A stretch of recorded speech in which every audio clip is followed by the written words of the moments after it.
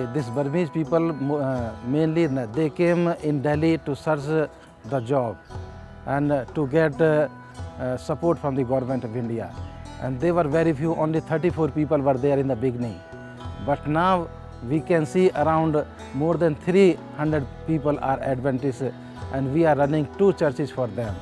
And they are very faithful, they are dedicated to the service of God, and they are very faithful in returning a tithe and offering, and they are supporting the church as a whole in Delhi.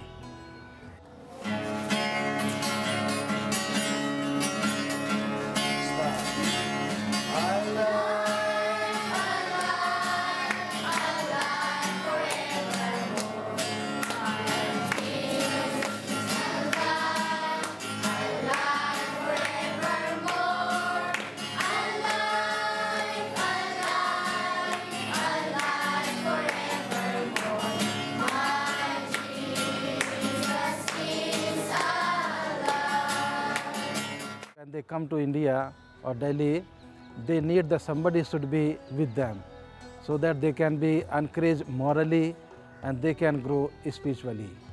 Mainly, they want to uplift them morally, because when they come in India, morally they are down, because they have experienced in the past in their own country that Burma government, they have mistreated them. But when they come to India, they are completely down, and they need somebody who can morally uplift them.